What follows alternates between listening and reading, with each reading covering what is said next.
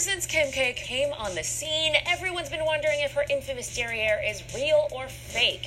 It's like God made a fanny and attached a person as an afterthought. Twins, Dana and Nadia Bruna, have made a successful business out of their bottoms. The Belfie Stick, a selfie stick, but for your butt, because people love and need butt photos. You might not recognize the face, but workout fanatic Jen Selter has one of the most famous butts in the world. Bigger than Kim's, guys. Oh my God. Why is our society so obsessed with big butts? My name is Carly Harrison, and today we're going to unravel society's current obsession with big booties.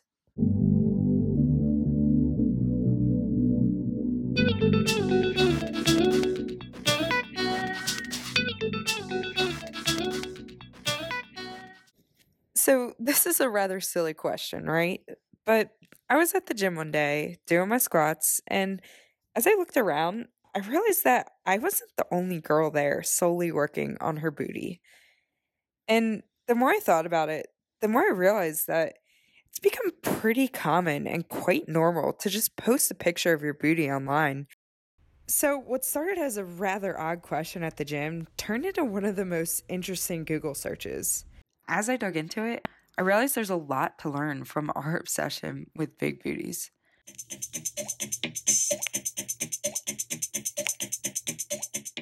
You see, people have always been fascinated by butts. It's just a matter of which type or shape. And no surprise, it has to do with society's current standard for beauty and its ideal body type at a given point in time. There's a whole host of societal and economic factors that influence body types throughout time. One of them is fashion. So I decided to reach out to Donna Remy, a fashion merchandising professor at VCU Art School. Donna has studied fashion and economics, and she knows a thing or two about ideal body types as portrayed through fashion industry over time. There's about 9 basic principles of fashion that have been proven time and time again. And one of the principles of fashion, and really relates to clothing, but it also relates to body types, and that is everything ends in excess. So, for example, with hemlines, the hemlines will either go up all the way they can go up, and then they can't get any higher, so then they start to come down. Donna is talking about the hemline theory, a theory started in 1926 by economist George Taylor, who claimed that hemlines on women's clothing shift with the economy. It means women are likely to wear shorter skirts or dresses in economic prosperity and longer hemlines during a recession. And if you consider which parts of the body these hemlines typically accentuate, you realize that longer hemlines accentuate a curvier or fuller figure, whereas shorter hemlines accentuate a thinner or straight figure. As a secondary effect, ideal body types sway back and forth throughout time, from a fuller hourglass figure featuring a thinner waist and larger, curvier butt, to a stick-thin figure that's straight with little curves. Like the waist will go in, the hips will go out, so the waist will go in as far as it possibly can. The hips will go out kind of as far as what's acceptable.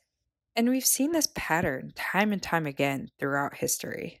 In the 1920s, at the late 20s, when we were going into the Depression, prior to that, we had the flapper girl, like in the 20s, and so it was really cool to look really thin and then just kind of boyish looking. And then you moved into the 30s, where if you looked that way, then you were considered poor because you didn't have money for food. By the mid-50s, we saw that the transition from the thin, skinny flapper of the 20s had peaked with an hourglass figure led by women such as Marilyn Monroe, who defined the 50s and 60s with their hourglass look. Flash forward to the 80s, 90s, when body ideals shifted back to skinny, with the heroin chic era made famous by the super skinny girls seen on the runway. But while past body trends are largely related to possible trends today, I wanted to uncover more about the societal factors that have contributed to current society's standard of beauty. So now we see the hourglass shape back in fashion, and that's because of the trends on social media. And the social media is that, whether we like it or not, it's Kim Kardashian with her booty. Now, isn't it kind of crazy that you can credit someone with making an entire body type popular?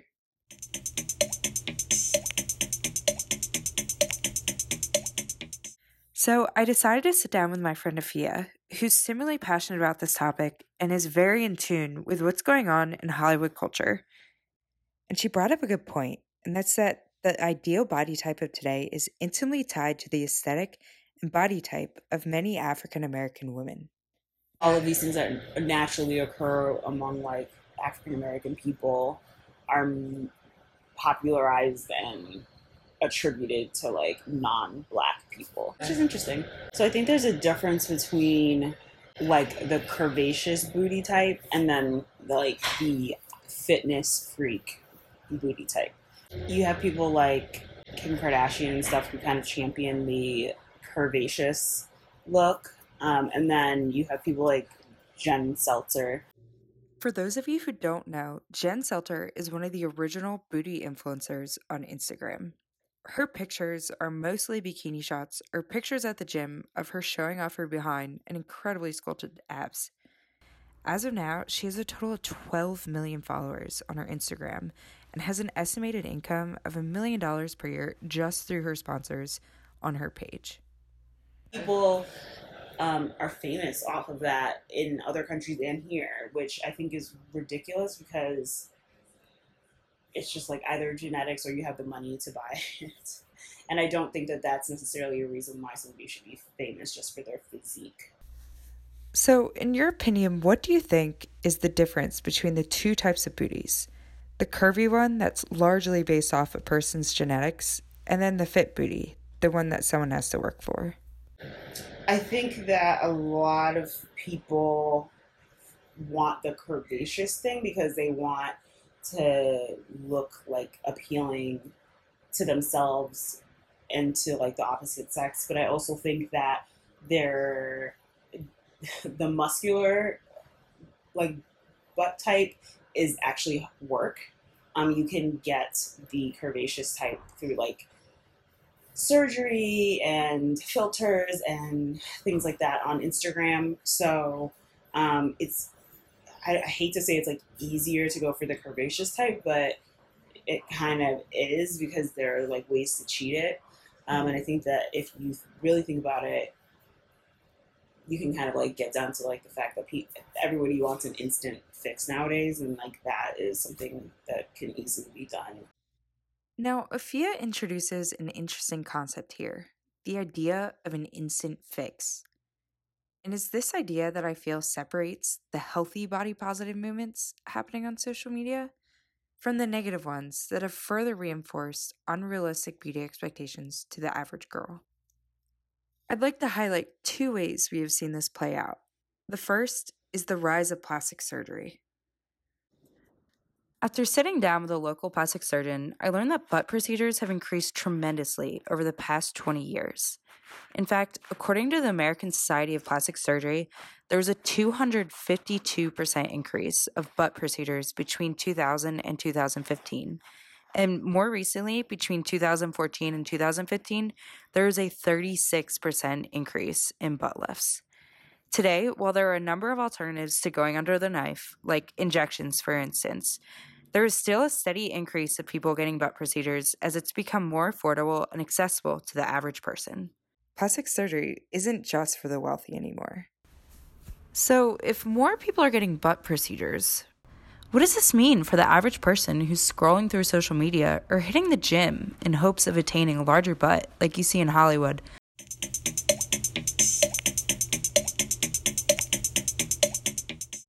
Now, the second way I see negative reinforcements of body ideals is through the blurred lines of social media's fitness culture. So I reached out to Ann Burns, a personal trainer in the Richmond area, to hear her perspective on this topic. They watch, like, quote unquote, Hollywood, and it starts there for whatever reason. And the trends, and now you've got the trainers to the stars or something like that, and they become so focused on one thing, and even those people have such a skewed view of reality. And you go out into the real world and you see what most people look like. It's very interesting to see the trends and how people like use them, whether it's motivation or that self-acceptance and all of that kind of stuff. So, as I've unraveled the number of societal factors that come into play to understand our current beauty obsession, I'm left with one lingering question, and that's whether or not our obsession with Kim K-like booties is just another period on the macro scale of body trends, or whether or not it's a sign that we as a society have truly become inclusive of diverse body types. No. I think we're trying to be more inclusive. I don't think we're actually succeeding in that realm. Because even if in terms of fashion, like the sizing or the hems go in and out, they're never going out to what the actual size of an average woman in the United States is. Even with like accepting more curvaceous body types, you are still looking for the girl that has a bigger chest area, and then your waistline has to go in. And if it doesn't go in, then you're just round, and no one finds that to be attractive. So we're inclusive to the point where it's like, oh, you have a bigger chest area and a bigger like bottom area, cool, but like you better make sure your waist is thin, or else like we're not accepting you in that way, or you're not considered to be part of that beauty standard. You know, I think we have become more inclusive. I don't think it's going to go in and out. I think in fashion there's always a fad, and then a fashion and a classic. So I don't think it's a fad. I think I have seen it when it was a fad, when like back maybe in the late 80s, maybe when they tried to include it, the larger woman into talking about it a little bit, but it was really still kind of taboo. And then maybe they would have someone represented, a larger woman represented at a fashion event that was maybe a celebrity or something. But no, I don't think so. I think they're going to include it. And I think that if the fashion designers don't, I think that they're really going to be pointed out. So I challenge you. Next time you find yourself in the gym, walking down the street, or just scrolling through social media, ask yourselves whether or not you think society's obsession with big booties is truly here to stay.